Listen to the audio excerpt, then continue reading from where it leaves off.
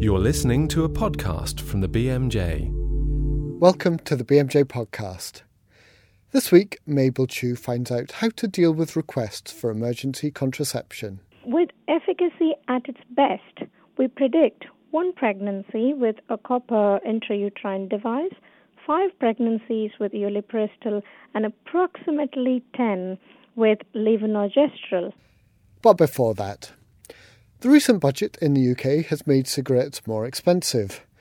With research showing that increased price can be a good way to lower consumption, more people may be deciding to kick the habit. But how is best to do it?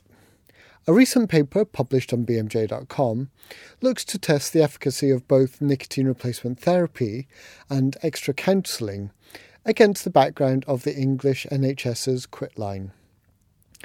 Earlier this week, I talked to one of the authors, Tim Coleman, who's a professor of primary care at the UK Centre for Tobacco Control Studies at the University of Nottingham Medical School.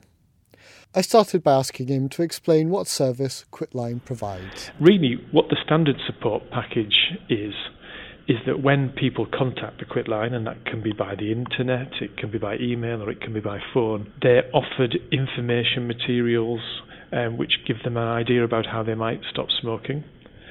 They're also, if they want it, given details of how to access local NHS stop smoking services which might operate in people's local areas. And if people say that they do want to stop smoking and they've contacted the Quitline by telephone, then they get some relatively basic counselling and advice about stopping smoking. So you've designed a study to see if nicotine replacement therapy and extra counselling were more effective on top of this sort of base level of Quitline support. So could you explain your study to us? Yeah. We thought it would be extremely useful to see if nicotine replacement therapy, which we knew was an effective treatment in other contexts, to test whether, if that was offered over Quitline, the quit rates amongst people were better. Equally, although the Quitline already delivered some counselling, there was evidence from other studies that more proactive, more intensive counselling, in which Quitline advisors contacted people again and gave them counselling over a prolonged period of time, there was evidence that that was more effective. So we wanted to test whether adding either of those interventions to normal Quitline care made a difference. Mm-hmm. We thought it was particularly important to do this in the UK because in England there's already freely available or available at low cost support with stopping smoking that smokers can get through their local stop smoking services, and that can either be face-to-face counselling or drug interventions. It was possible that the interventions delivered through a Quitline could make a big difference, or it might make no difference in the context of a country where smokers already were quite well supported to stop. Sure. And we should probably mention the participants here. I mean, how were they recruited? How did they break down?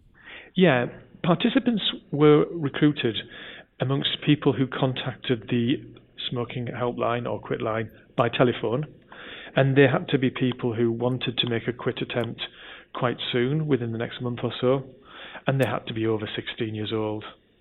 And so presumably because they were contacting the Quitline, they were quite motivated to give up smoking already. Yeah, really, any motivated quitter who fitted our enrolment criteria was offered trial entry by Quitline staff. So you randomised these people to these various arms of the study. What did you find? We tested out the 2 interventions, offering nicotine replacement therapy or offering more proactive counselling, and we found that neither of those interventions made any difference to quit rates 6 months afterwards. So, rephrasing that, amongst smokers who were motivated to stop, offering either nicotine replacement therapy to them or offering more proactive support via telephone to them made no difference to their rates of stopping smoking 6 months later. Did you expect to see that? No. We thought that if people were offered nicotine replacement therapy, then it would be used and it would make a difference to their quit rates. because there's such strong evidence that when people use NRT, it makes a difference to quitting. Mm-hmm. I suppose I was less sure about whether or not the proactive counselling would make a difference, because there's less robust evidence on whether or not telephone counselling makes a difference to people in terms of smoking cessation rates. But, I thought it was more likely to have an effect than not. And you said that people were offered nicotine replacement therapy. That doesn't necessarily mean that they were actually using it. Yeah, it was a pragmatic trial, and we were testing out the offers of the two interventions. We knew that if people used NRT, it should be effective. What we didn't know was if we offered them vouchers for NRT via a quit line, whether or not they'd access the vouchers and collect NRT. Mm-hmm. We found out that of the people who were randomised to be offered NRT, about 70% received a voucher. Some people weren't allowed to have vouchers because of potential contraindications. Sure. And we also found that of those people who were allocated a voucher, around 70% remembered receiving a pack of NRT in the post. And we've looked for explanations as to why there weren't higher cessation rates in the NRT arm.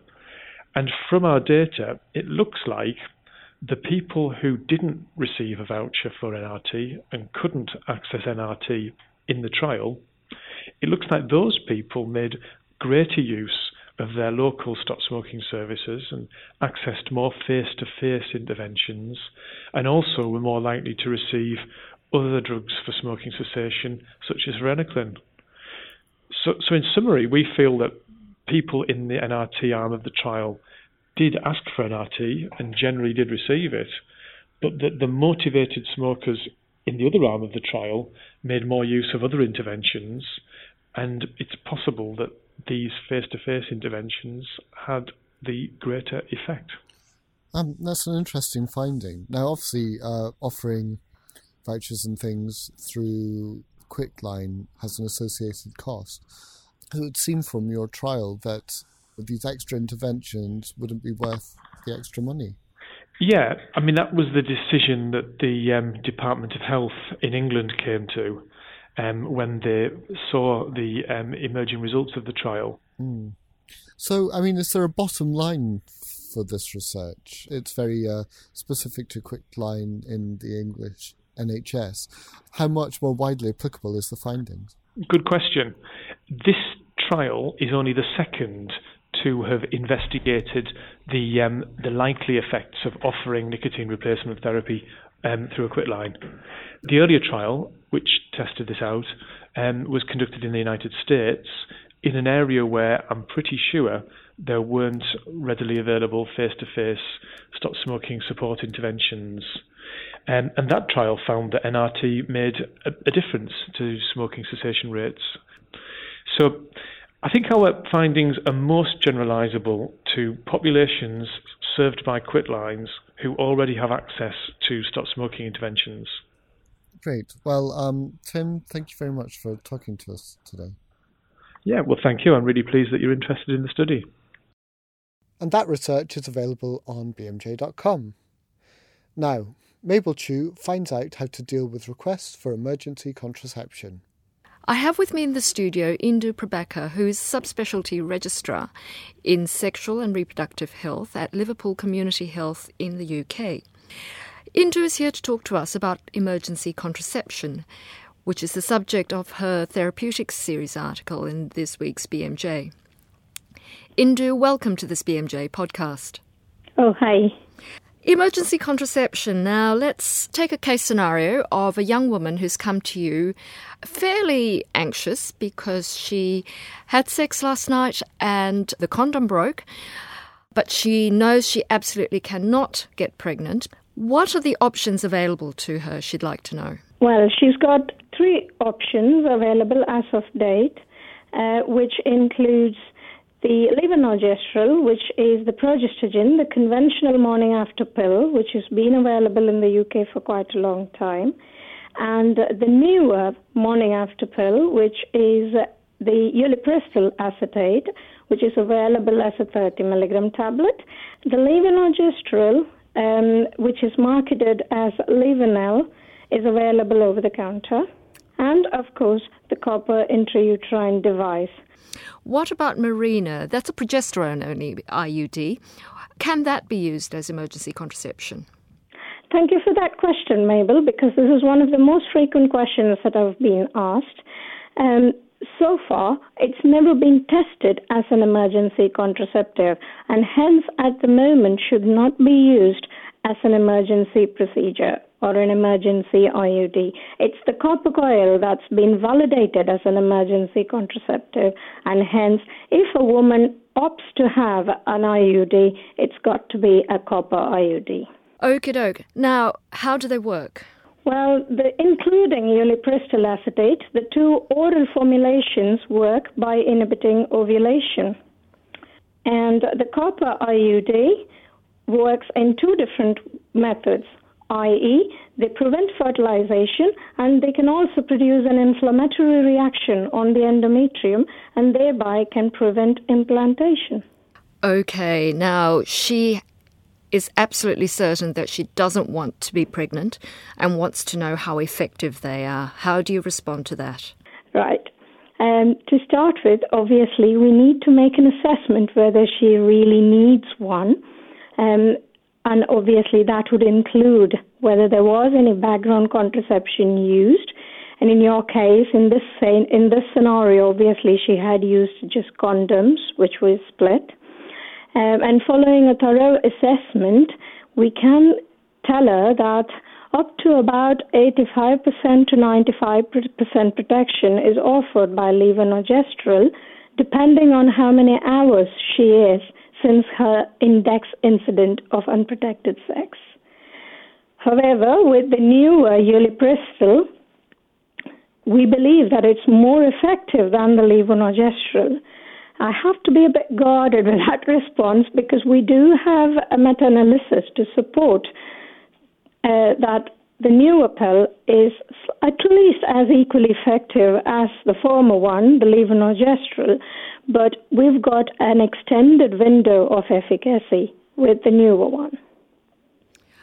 Okay, and what about the IUD then? How effective is that in comparison? The most effective in terms of emergency contraceptives are definitely, undoubtedly, the copper IUD.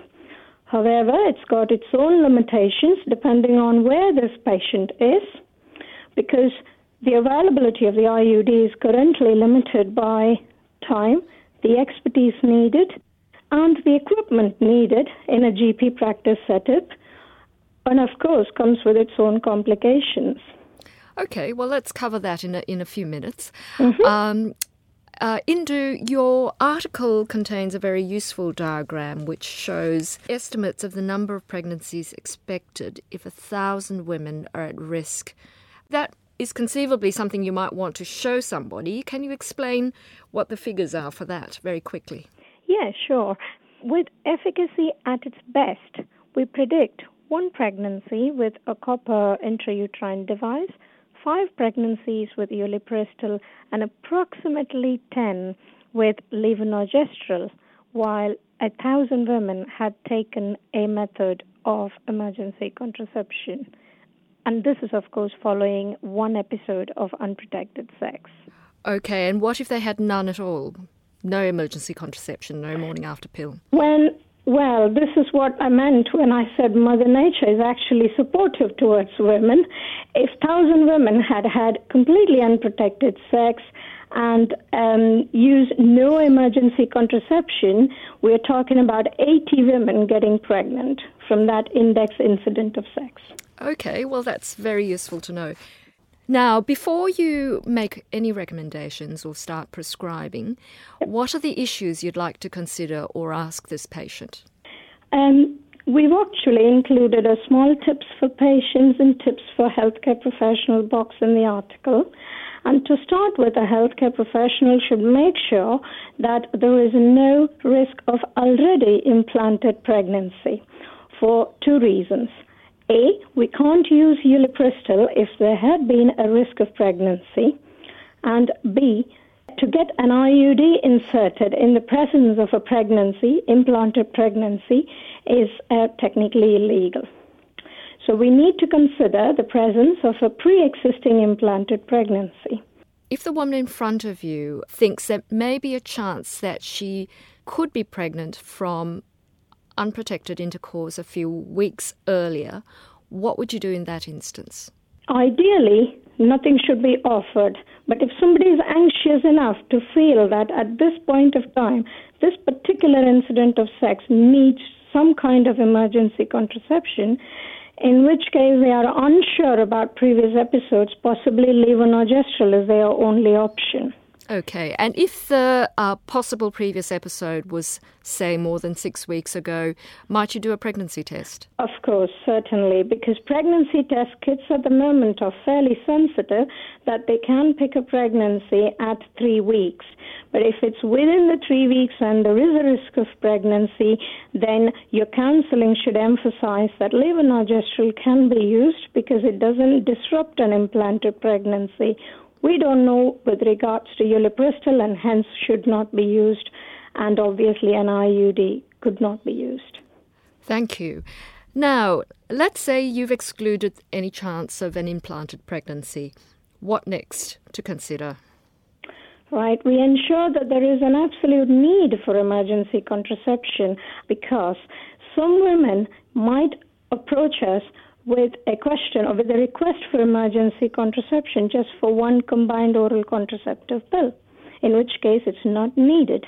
As long as she has taken the pill packets correctly and missed just one pill, she may not need emergency contraception. In a similar way, she may not need emergency contraception if a progesterone-only pill was delayed within 12 hours. Especially Cerazette, which is wherein a delay of 12 hours is acceptable. Okay. Now, let's say there is certainly a high risk of pregnancy with this lady. Are there any other issues you might need to consider before prescribing anything? Well, we would always recommend that as healthcare professionals, we always stick to basics, stay methodical. We would like to consider her medical conditions because the new ulipristal acetate and, of course, levonorgestrel cannot be used in significant liver problems. So we would like to know about her medical problems and whether she's on any medications, any drugs that could potentially interact with the oral methods of emergency contraception. Okay, now, apart from liver disease, are there any other contraindications? Ulipristal is a progesterone receptor modulator, and hence, theoretically, it can interact with women on large doses of oral steroids. And obviously, the formulation has got some lactose in it, and hence lactose malabsorption problems could be a potential contraindication. However, I recommend that you leave such cases to the experts. Okay. And any drugs that could potentially reduce the absorption of ulipristal, i.e. H2 receptor antagonists, drugs like omeprazole, and could reduce the efficacy. And hence we wouldn't recommend using ulipristal in such conditions. So you'd opt for, or you'd recommend either levonorgestrel or an IUD in those instances? Yep, absolutely. Okay. Now, what about contraindications for the IUD? A proper sexually transmitted infection risk assessment is essential in such women because the complications would certainly include infection, i.e. pelvic inflammatory disease secondary to insertion of a copper IUD. So in addition to a routine medical history and medicines or drug history, we recommend that this is an ideal opportunity to make a STI risk assessment in such women. And presumably you would also want to discuss issues related to ongoing contraception. I would say this is the ideal situation because women would have started thinking about having regular contraception, and this is the time when we can emphasize on that. I normally tell women that no human being plans for sex tonight. So we are just human. So it's better to have some kind of regular ongoing contraception. And if women choose to go for what is mentioned as quick starting or bridging, they can start combined oral contraception or progesterone-only pill, including the implant, straight away. Okay, if somebody opts for the IUD as emergency contraception but says that they would rather not be on it long term for ongoing contraception, how would you handle that? The recommendation is we wait until these women manage to see a proper period, or if there is no period, that could be, if we are unsure of the bleeding pattern, then we recommend a pregnancy test in 3 weeks' time, followed by which the copper IUD can be removed. And oral contraception started if that's her...